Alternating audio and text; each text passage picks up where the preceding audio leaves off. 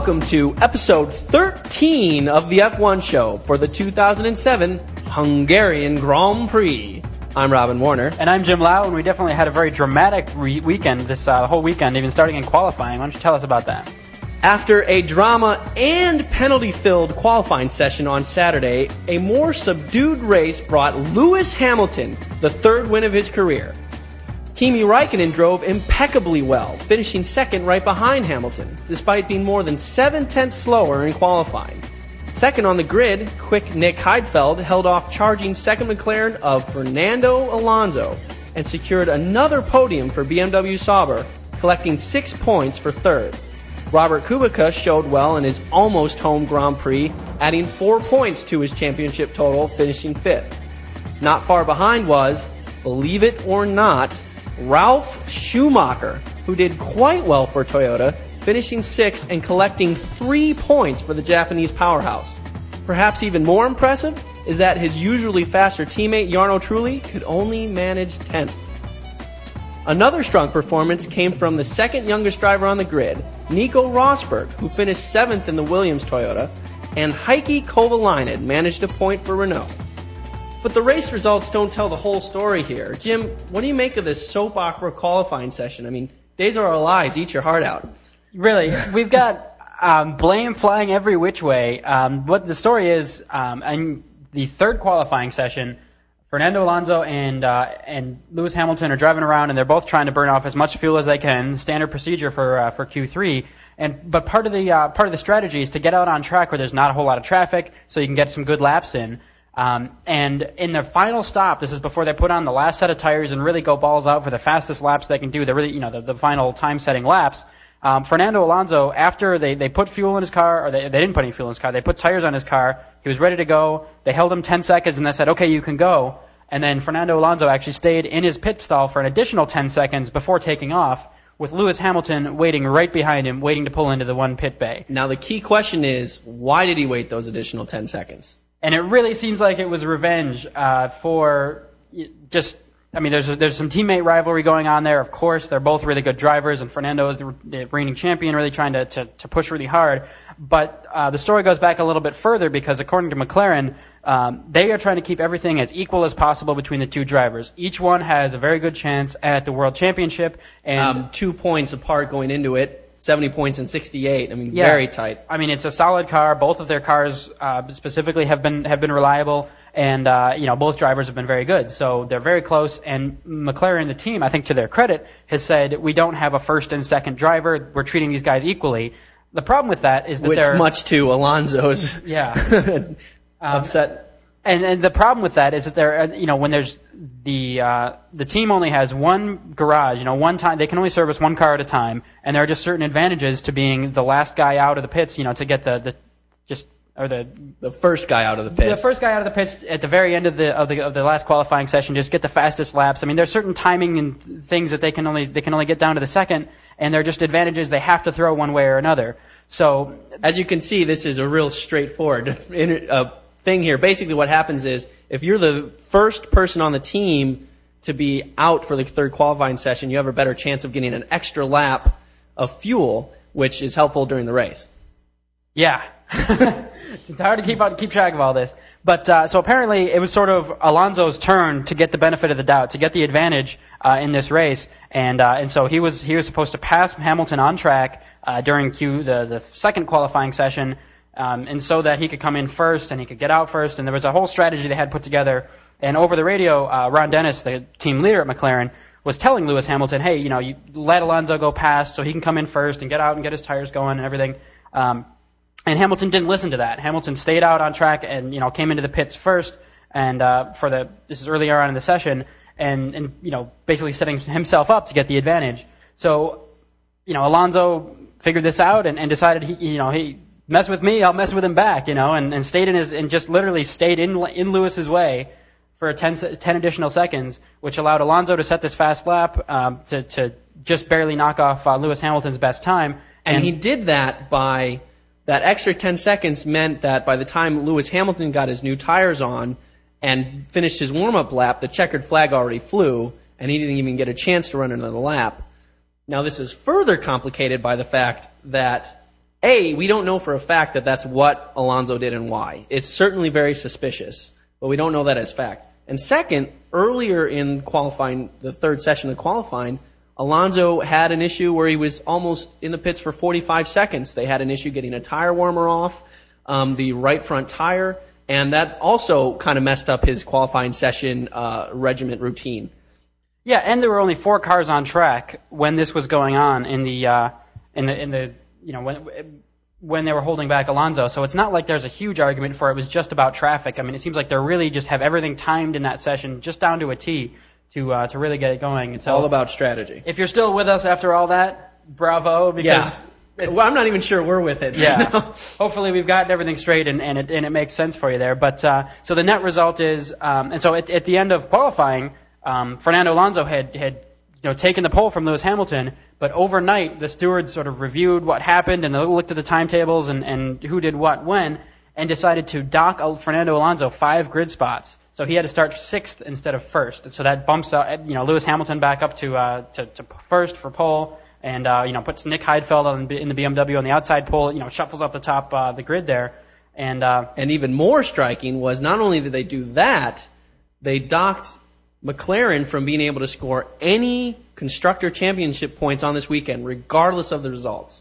Yeah, which under more close race circumstances, as in a closer constructor race between McLaren and Ferrari would be a bigger deal. But McLaren has such a good lead, had such a good lead going into this race that that them not scoring points isn't a huge deal. It doesn't let Ferrari go past them or anything like that. So I don't think that's a huge deal. But it is definitely a big penalty, and if things were a lot closer between Ferrari and McLaren, they would be really up in arms about. Although McLaren has appealed the decision, they're trying to get it reversed and trying to make the points that they would have scored today count. But that's probably a losing battle, and we'll just follow that as it progresses. But also, not to get too ahead of ourselves, but that's 15 points that McLaren did not score as a constructor.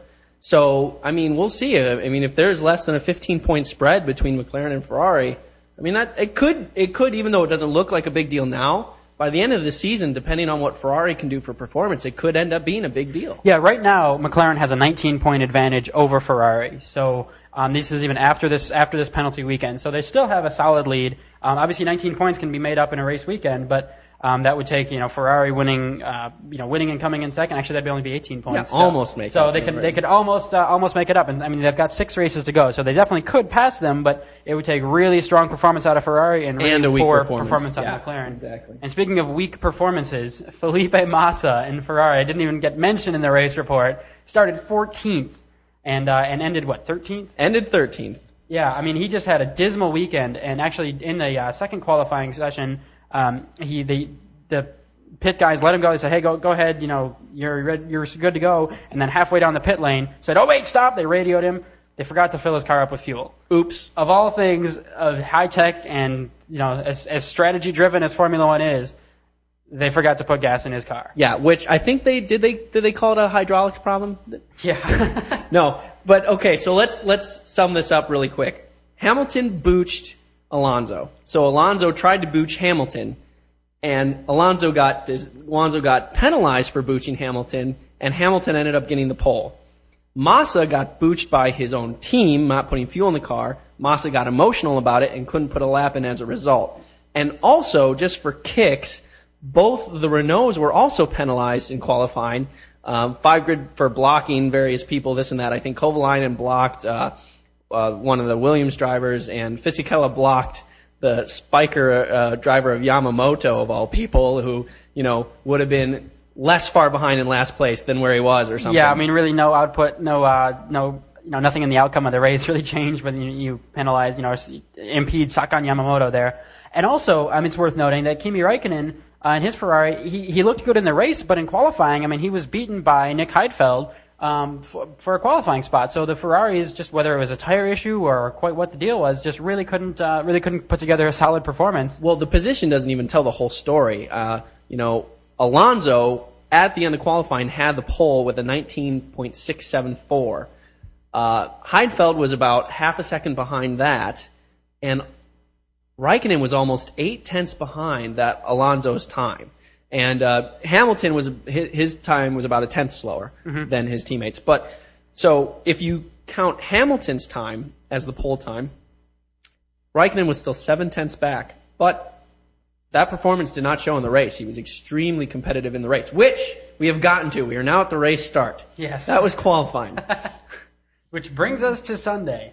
And the race start, and actually both the Toyotas did really well. I mean, Jarno Trulli was 8th on the grid, and Ralf Schumacher was 5th. And Jarno actually lost 4 spots right at the beginning of the race. So he just had a dismal start and wasn't really able to make anything happen after that. He ended up 10th, so he made up a couple of spots over the course of the race. So it was a dismal start for him. But Ralf Schumacher, all people, held his position. Yeah, Ralf Schumacher, the most passed man in Formula One this year. Yeah, I mean, it was interesting as Fernando Alonso got up to, who was it? Mark Webber. You know, the commentators talk about how Mark Webber is one of the most difficult guys to pass. He's just got so much experience and can really keep someone behind him. And by the time they finished that sentence, Fernando Alonso had just gotten past, just got a really good, really good pass, and just has so much straight line speed in that McLaren that he just took him, I think, into turn 1. And yet Fernando Alonso could not get past the most passed man in Formula One this year, Ralf Schumacher. So yeah, Schumacher drove really well today. I mean, he drove like a Schumacher today, which is extremely rare. Yeah. And, you know, at the Hungarian ring, I mean, what was interesting, the commentators pointed this out, is that he's not a fan of Monaco, and this is the next tightest track to Monaco, and he drove very well here. I mean, he outperformed his teammate quite a bit, and he got some solid points for Toyota. Yeah, definitely.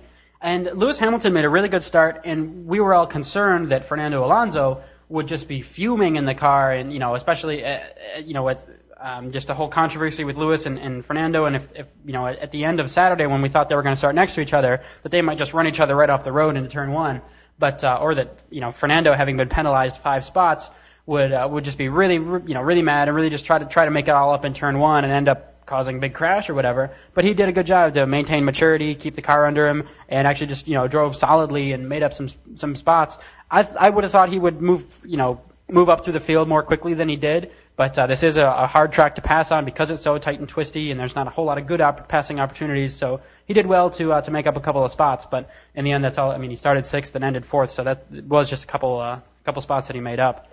Yeah, that's right. But I mean, considering all that, what happened and the drama that was behind it, and the internal team issues that's going on, I think he did quite well to salvage what he could out of this weekend. I think I give him he deserves a lot of credit here. He drove like a professional, and he did not let everything get to him, and he got points out of it. He got 5 points out of the deal. Unlike, and I've been saying this for a couple of podcasts now, Felipe Massa, who had what I would say is it was a big deal to not fill up the car, but that was one issue. He did have a chance to get a hot lap in. He drove extremely poorly. And he drove poorly the rest of the week. He drove poorly all Sunday. Felipe Massa was passed at the very beginning by Takuma Sato. Our very favorite Super Aguri driver, and he could not pass him back. Felipe Massa in the Ferrari throughout the race just was held back, just could not get around Takuma Sato, which I think tells you right there, they're having some issues, whether it's driver, whether it's car, some combination, but excellent job, Takuma, for that. But it's impressive that that he couldn't even pass back to Super Aguri in his pit stops or anything. I mean, he ended up behind him. And actually, Takuma Sato's fastest lap was 1/1000th of a second faster than Felipe Massa's. So he couldn't even, even with clear track and everything, Felipe Massa could not put together a better lap than Takuma Sato in a Super Aguri. And even more to the point, Massa was one of the fastest drivers on Friday. He was fastest driver in the Saturday morning warm-up session. He was looking really strong for the early parts of the weekend, and then this one issue in qualifying happened and completely fell apart. I mean, this Massa is just, I think, letting his emotions get to him, and he's not keeping his head straight on these race weekends. And as a result, Kimi Raikkonen edged back ahead of him in the championship by 1 point, albeit, but still, I mean, a 13th place finish in a Ferrari, I would say that's just about unacceptable. Yeah, I mean, he was lapped, midway through the race, and it was crazy seeing his teammate and Lewis just rocket right by him. Felipe Massa had to slow down and get out of the way because he was lap traffic, and he was, back there with the back markers. And I do want to just clarify that I think in a pit stop, Felipe Massa did get around Takuma Sato. Sato finished 15th. Yeah, I could not pass him on track. I'm sorry, I should have been clear. But even Takuma's 15th place finish was the highest of all the Honda-powered cars. Rubens Barrichello finished, it was the last of the running cars. He was 2 laps down in 18th spot with with a retirement on lap 41 by Anthony Davidson, who just got into a kind of a high-speed crash. It broke his suspension and he was off the road. Jenson Button retired halfway through the race at lap 35 with a throttle problem. He just sort of pulled off to the side and was frustrated and got out of his car. So it really was just a tragic weekend for Honda. And Rubens Barrichello, who finished 18th, said the car just didn't have anything else in it. That's all it had. It was just no pace, nothing, no good grip and whatever. So all of Honda's really hard work and all of Honda's money spent is just not working. It's not a matter of it was just a particular set of circumstances that prevented them from winning or from doing well. A victory, I think, is pretty much out of the question at this point. But there's just nothing left in that car. Jim, what you're seeing is a typical freshman slump from Honda. They're a brand new team. They're just getting started. And these type of things are going to come up. You gotta give them time to build as a team, to get some time in the car, I'm just worried about the people that may not be that familiar with Formula One and think we're serious about these things. I mean, this is really, come on, Honda. You know how to build Formula One engines. You know how to build race-winning cars. I mean, last year's Hungarian Grand Prix was a weird wet-dry combination, and Jenson Button ended up winning it. But it was his first and only win, and it was Honda's. And it's Honda power. The cars can be reliable, but they aren't right now. And honestly, pull out the 1961 F1 car. Give it a go. I mean, you got to try something. Yeah. When you cannot pass the spiker and you're a factory team, let alone being creamed by your own satellite team, I mean, that's ridiculous. Yeah, it's some craziness. Now, so back to the front of the grid. We want to go there. Hamilton. Amazing. He drove amazing. Considering all the politics that happened, whether they were his fault or not, that was an amazing drive. I completely agree. I mean, I guess his detractors could say he didn't have to make his way through the field because he started first, and the way the pit stops and everything worked out, he led every single lap and won. And he drove beautifully and the up entire until time. The second to last lap, he had the fastest lap. The last lap. It was very last lap. So, the fastest laps traded back and forth, but on the last lap, he had the fastest lap. But then, literally the 70th out of 70 lap of the race, Kimi Räikkönen knocked him off by a little over a tenth of a second for the fastest lap of the race. So it was almost the perfect weekend of pole position, leading every lap, winning the race, and having fastest lap. And Kimi just took that little pinch in the side that, there's just a little thing he could take from Alonso. Which from excellently Hamilton. segues into my next point. The only person that drove better than Lewis Hamilton this weekend was Kimi Räikkönen. The Ferrari was obviously not as quick as the McLarens. The McLarens were definitely quicker in qualifying, and they showed a lot of performance. And Räikkönen just squeezed every last ounce of Ferrari juice, Ferrari gumption out of that machine. And he was, a second behind Alonso at the finish? 0.7 of a second, yeah. I mean, he was right there, which made it for an exciting, a good battle on track. Once the pit stops and everything were sorted out, it was Lewis Hamilton with Kimi Räikkönen all over him from behind, and Lewis held him off. And Hamilton said he did have a steering problem in the car, but he was fighting that a little bit. But his drive from the outside looked brilliant, and it looked like he really did very well. Although I think there is more to the politics here. I mean, Hamilton says, Fernando Alonso hasn't spoken to him. They're like, the drama continues, I guess, where Alonso's not speaking to Hamilton. The stewards are, come down with these penalties and so on. McLaren is mad just that there are penalties at all. They've sort of tried to backpedal and say, hey, this is our strategy. We've got our system. Don't interfere with our system. And I tend to agree with that. I think if the team comes up with a way that they want to run they want to run their qualifying session and they want to set up their drivers, it's tricky because specific team orders are outlawed. They can't specify that, Lewis Hamilton has to slow down to let Alonso by. They can't specify it in those words, yet there are always ways they can, give one guy together the advantage. So, but it is a little scary that the stewards, the FIA, is stepping in to sort of tell McLaren how to run their team here, how to run their qualifying session, and, to whom they can give advantage and to whom they can't. I mean, it's a little bit of a tricky situation. I'd almost rather have the FIA be hands-off and let the team work it out, and if it's between the two drivers and within the team, let the team figure that out. If they need to, punish their guys internally or whatever. But ultimately, McLaren had first and second grid spots. And legitimately. Before the... before the penalties were given out by setting those times on the track. So regardless of who held up what guy in qualifying, that can be sorted out after the race. That can be dealt with internally. But it is tricky having the FIA step in and sort of decide that this can be done and this can't be done, because we've seen definite instances of team orders in the past, where it's not specifically a team telling their driver to slow down and let the other guy by, but there are always ways they can, with pit stop times and the way they do tire changes and the way they do different things, just to, it just so happens that that this guy made it by that guy. That was Giancarlo Fisichella definitely had to take a couple of hits for Alonso to win his championship. Last year, when there were a couple of times if Fizzy was leading for any reason, he would have to back off and right and let Alonso around. So it definitely happens, and it's weird that the FIA is starting to step in a bit more and get these penalties and all that. I don't really like it. The FIA thought that what Alonso did was really deliberate, but the fact of the matter is we don't know exactly why Alonso was in the pits. I mean, and I completely agree with you that I think if it's within the team like that, they did not affect or hurt any other team's performance by the way they acted in the qualifying session or in the race for that matter. And so, yeah, any issues that there are internal. I mean, okay, if you thought what Alonso, a driver, did to Hamilton, another driver, was inappropriate, that's one thing. But to dock the constructor points like that, I completely disagreed with that decision. Whether it's going to have a big effect or not, irregardless, I didn't agree with that at all. Now, I guess the FIA is just trying to show their authority here.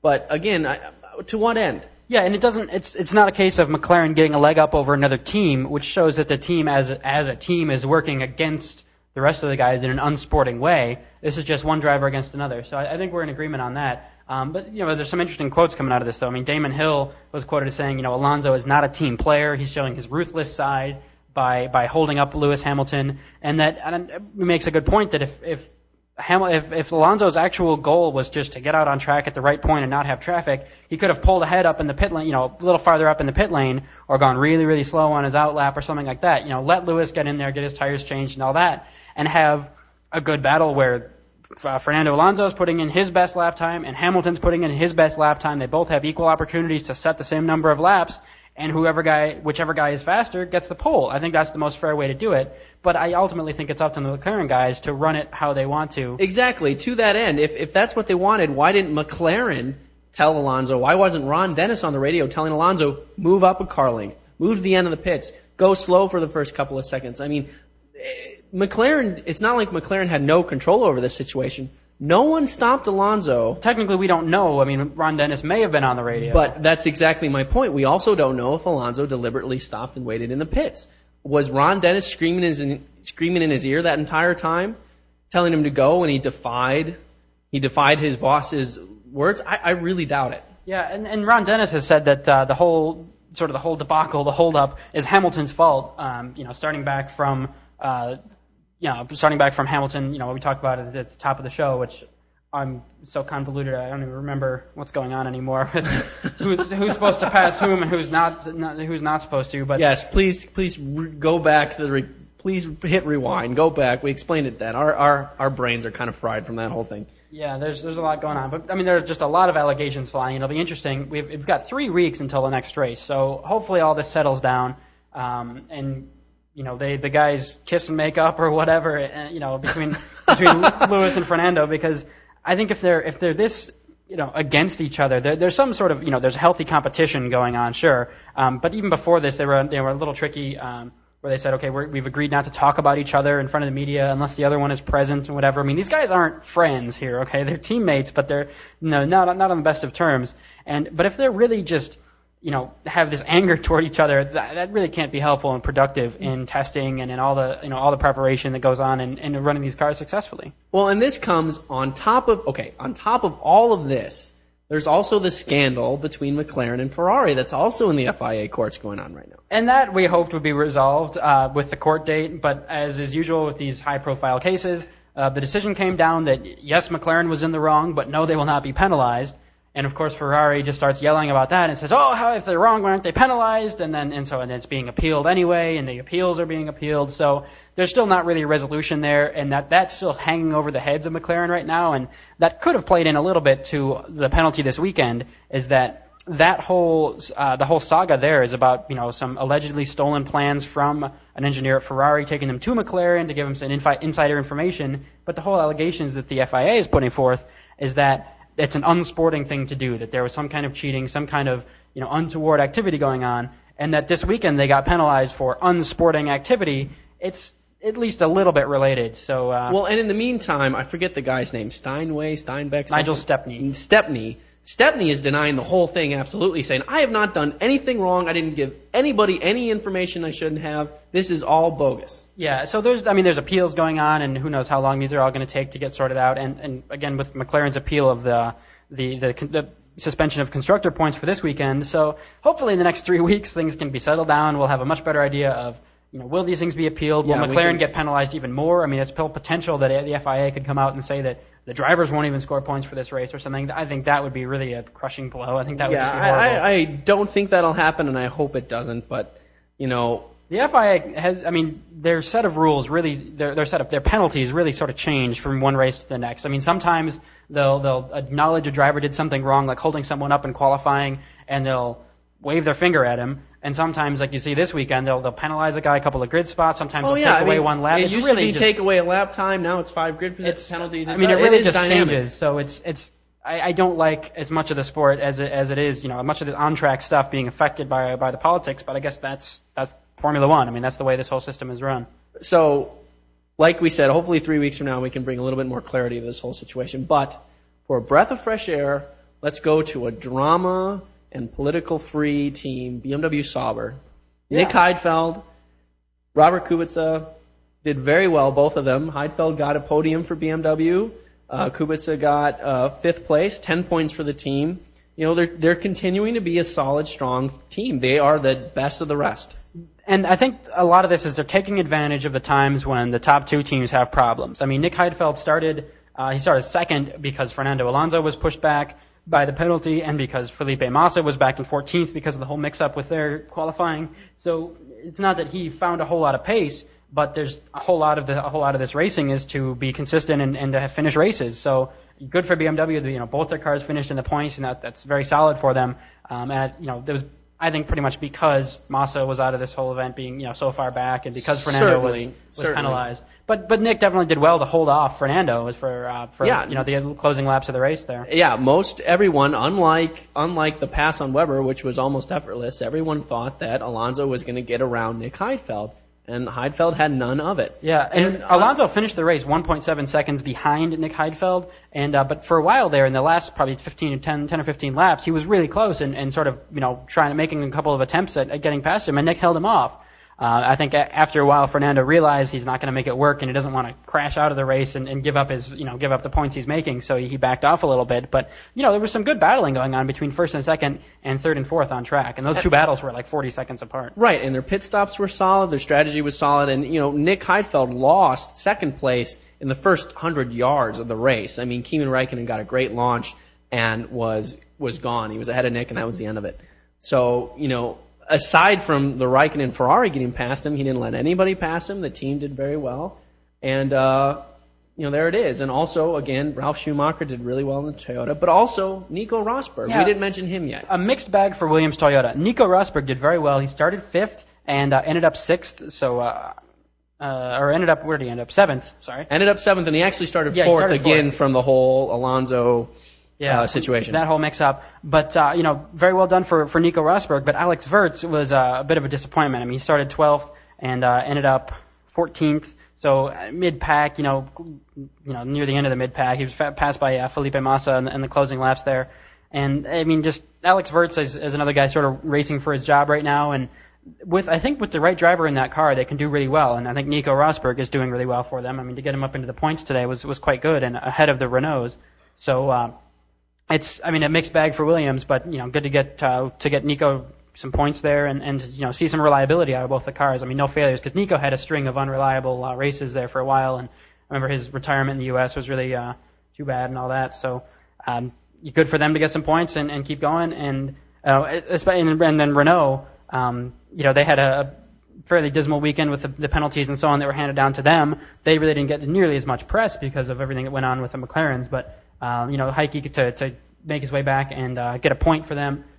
Solid job there. Heikki Kovalainen, Giancarlo Fisichella, not doing so well. Looks like he may not be racing for Renault next year. Well, here at the F1 show, we never really liked Fisichella. He's never really done much for us other than complain, and that's been interesting to listen to from time to time. But, he's well behind Alonso. Now that Kovalainen's gotten comfortable in the car, he's consistently faster. Fisichella he's just not at this level anymore.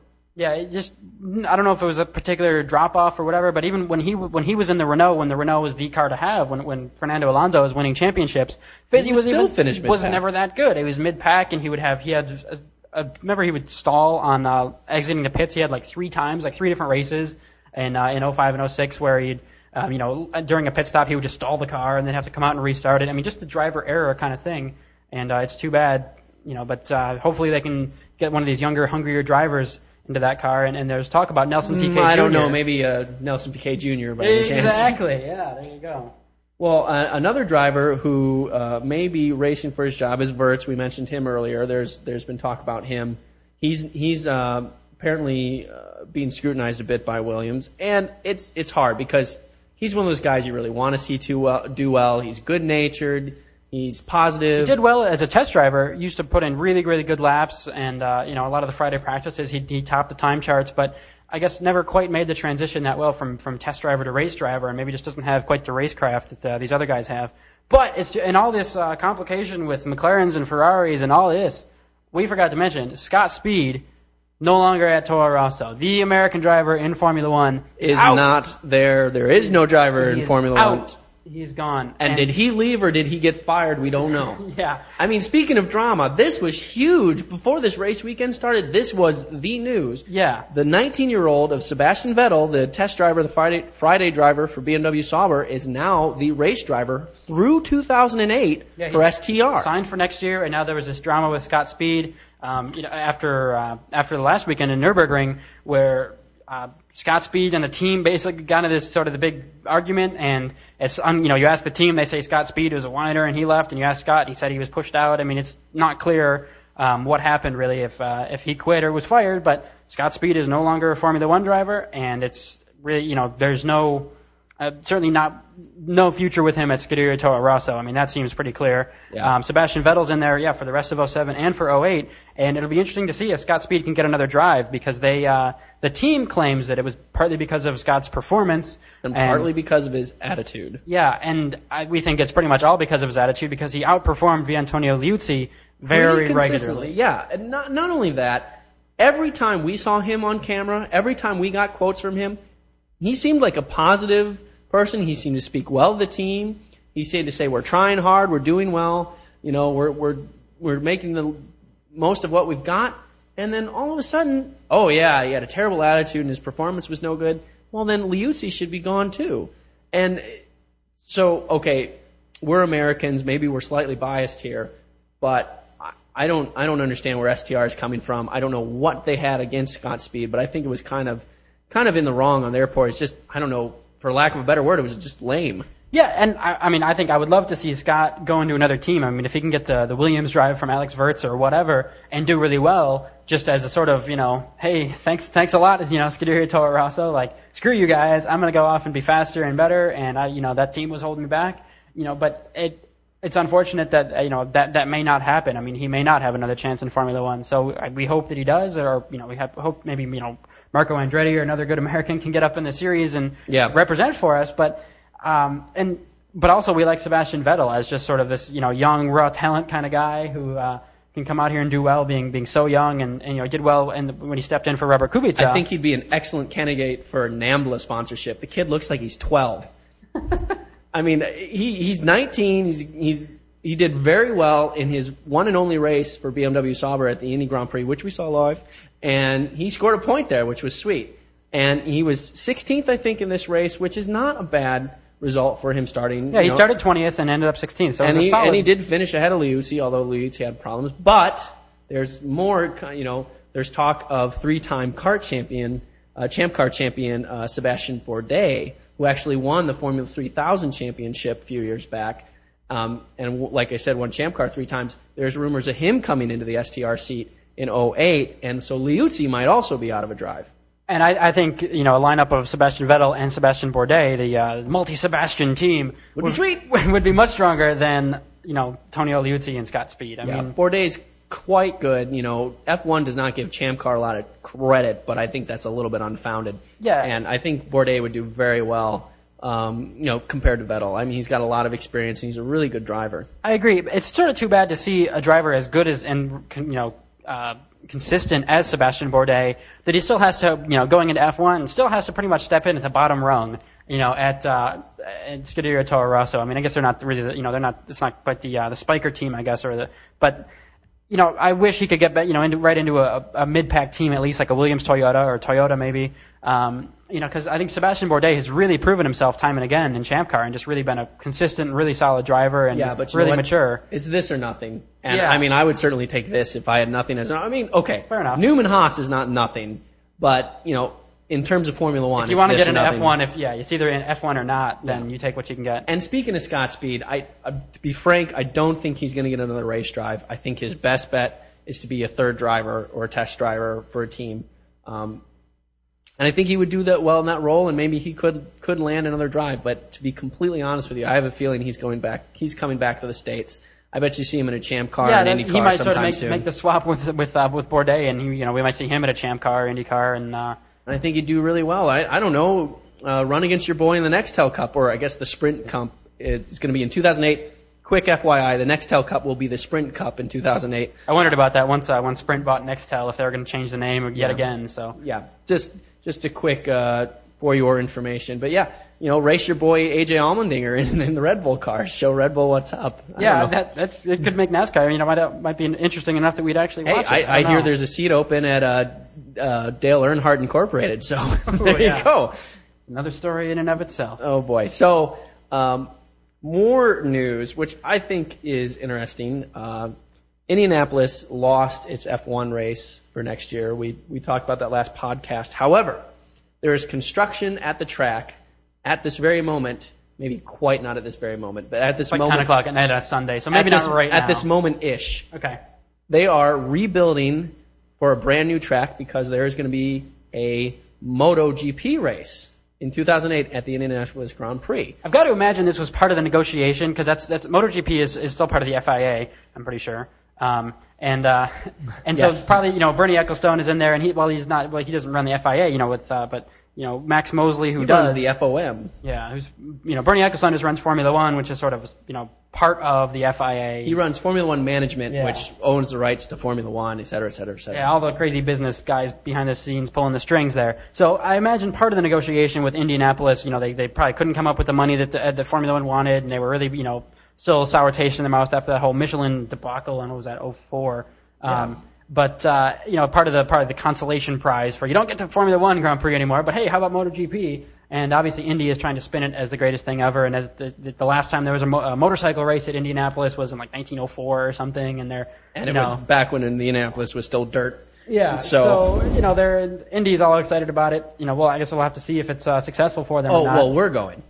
We are? Oh, yeah. All right. Well, we'll be the MotoGP show, and that'll be great. I think it's going to be really exciting. I mean, in fact, I think a motorcycle race would be more exciting at Indy than an F1 race, partially because aerodynamics isn't quite as critical.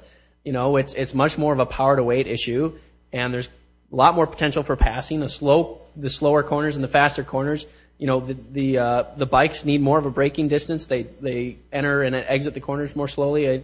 It's going to be more congruent of a track for a motorcycle race, and I think it's going to be really sweet to watch. Why don't we just stop watching F1 and just watch MotoGP all the time then anyway? If it's that much better. I'm not saying it's that much better. I'm saying it's that much better for Indy. Fair enough. I really wish we can, and there's still a chance, but it's unlikely, I think, that we can come up with another good candidate for a U.S. Grand Prix. You know what? I think the F1 show should host one. All we need from our viewers is money. You come up with these great ideas. Lots and lots of money. Hundreds and hundreds of millions of dollars. Each. Yeah. And that would be sweet. And then we'll build the tightest F1 track ever. So, I guess we can go to Canada. We can go to Montreal. And we'll buy Rhode Island, and we'll just build a track there. And an airport. Although, I mean, hey, if we can maybe get Formula One cars out to Belle Isle, they have the Detroit Grand Prix is running this year with Le Mans cars, American Le Mans Series, and Indy cars, which is for the first time they've run on that track in like 10 years or something. Yeah, 2000 or 2001 was the last time they were at Belle Isle, and that was Champ Car. Yeah. So this will be the first time that Indy cars race there ever. The Indy Racing League has raced there ever, and it'll be the first time that any race has been there in about 7 years. And I will be going to that, so I don't know if we'll be able to bring you any coverage of that, or if you Formula One, you guys care. If you Formula One guys care about Indy cars, let us know. If you guys want to hear about it, we'll definitely tell you about it. Because I do have an inside access to one of the ALMS teams into the paddock and so on. So hopefully we can with Highcroft Racing. Yeah. So and even more news. Oh boy, more drama. What do we got? Winkelhock. Winkelhock! In the most exciting Spiker drive ever, he's in and out in one race. This guy is just the model of extremes. You know, he's last and first and last in one race. In his first race ever. And that's his only race. He's in and out, just like that. So we don't know, you don't hear a whole lot about Marcus Winkelhock in the American media, but he may find his way into another race seat somewhere, but he is out at Spiker, replaced by Sakura Yamamoto. Sakura Yamamoto, the Japanese he was driver. A good Japanese driver. He was GP2. He was racing in the GP2, and he had money. He was good in GP2, but really just doesn't seem to have what it takes for Formula One. But we got to give him time. Money. We got to give him time. Yeah. We did not write off UJ Ide right away. Maybe we should have. Yeah, but we did not, and we got to give him. We got to give him at least as much chance as Ide. I mean, so far he's not almost killed anybody. So he's already doing better. He's not yet been referred to as the rolling chicane. So right. He made it 4 laps. Sakura Yamamoto made it 4 laps in today's race, and then crashed out. So, good start, I guess. I mean, good 4 laps. Good scrap for, being in the race for part of the time. Started last and way to get Fisichella hammered with a penalty. Maybe he is kind of a rolling chicane. Actually, I take that back. All he's done so far is slow down a Renault. Oh, man. And this is also a little slow down the slow Renault of all things, too. Yeah. This is a little bit interesting. Michael Schumacher has officially announced that he will not be attending any more races this season. And it's weird that it's big enough... Because he doesn't want to give out any trophies to the McLarens. Yeah. That it's a big enough news. I mean, he's not in any official role at Ferrari. I mean, if amazing, ridiculous, record-setting driver... I don't know if that's what's on his business card or if he has Ferrari business cards anymore. But I would love to see that. That would be pretty sweet. But he basically shows up at these races for no particular reason. I mean, I guess he's into F1, but... What would you say you do here? Exactly. But apparently, his presence there just caused a bit of unrest between Felipe Massa and Kimi Räikkönen. I mean, he was battling against Kimi, last couple of years.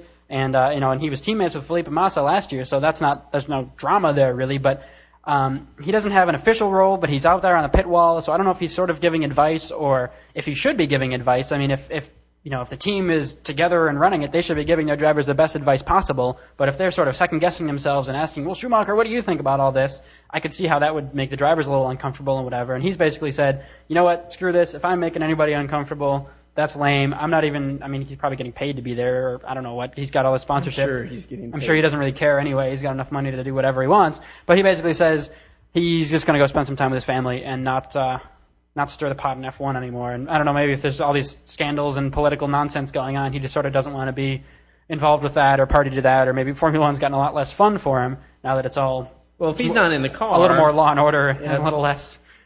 driving around the track. Yeah, no kidding. You know what? But honestly, look at it from the other side. You got to give him a lot of credit. I mean, that's a really mature decision to make.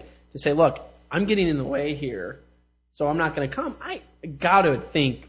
We joke around, but I got to think realistically. He enjoys being at the events. He enjoys being part of the fanfare and everything else. He enjoys supporting Ferrari, and he's saying, no, I'm not going to come. I want to go, but I'm not.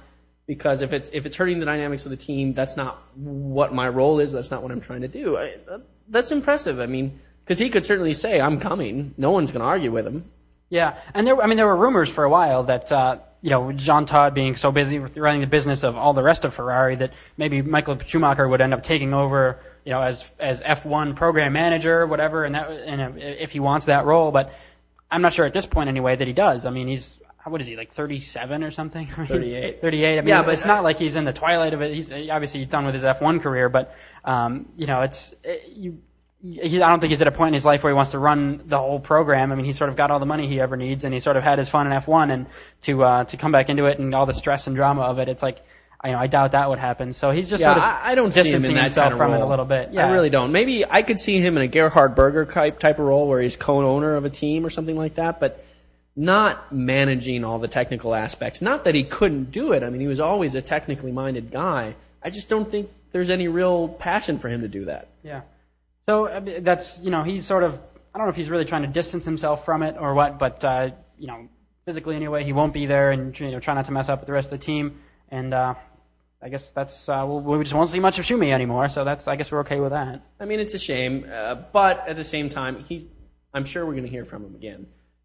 So here it is, one of our longest podcasts, and the race itself was pretty boring, but there's so much going on. Once it got started, there was definitely periods where there's not a whole lot going on, and it got interesting again at the end, but we're still sort of trying to parse out in our heads who did what in qualifying, and who blocked whom, and who was held up by whom, whatever, so hopefully I'm still trying to figure out what Winkelhock did wrong. Yeah, dude, exactly. So if you have any questions or comments about whatever went on today in the podcast and the race, disagreements, like Chris Fogel, who voicing his opinion, and thank you, sir, for doing so. Yeah, you got to keep us in check, and I appreciate that you listen closely enough to actually listen to what we say and comment on it. Send us feedback. You were wrong, but we appreciate it. Oh, come on. All right, I'm kidding. I'm sorry, but I did reply to your email, and if you want to check it out, please do so. It's on the website. Will you let me give the email address? Oh yeah. Feedback@f1show.com, or you can just go ahead on the blog on the website there on f1show.com and put comments on any of the stories. So it'll be a while. We'll talk to you guys in 3 weeks from now, covering whatever the next Grand Prix is, Turkish. That'll be exciting. And until then, I'm Jim Lau. And I'm Robin Rauner.